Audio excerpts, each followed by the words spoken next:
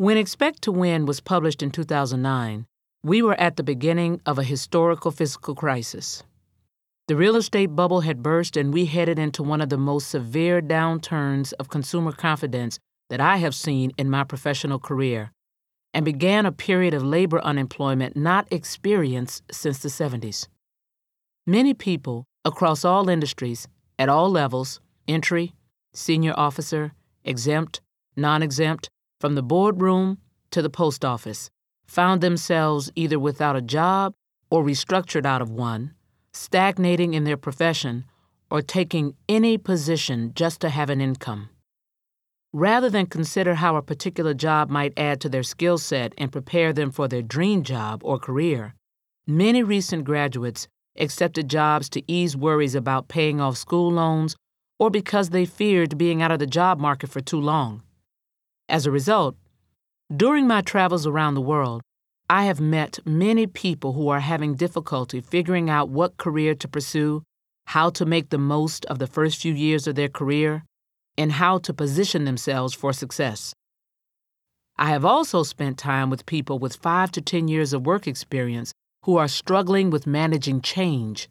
and are trying to figure out how to navigate the choppy waters of their careers as their companies have downsized, they have been demoted, their job descriptions have changed, or their bosses have left or were fired.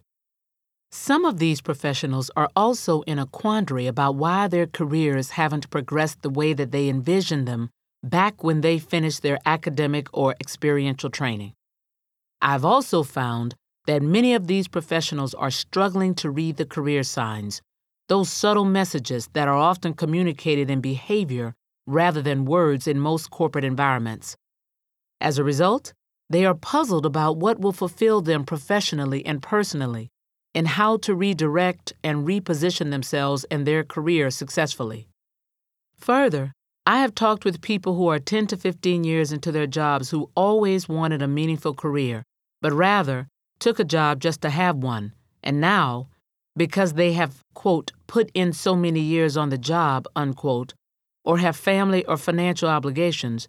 they don't know how to decide what they really want to do for a career, or are afraid to take the leap to start something new.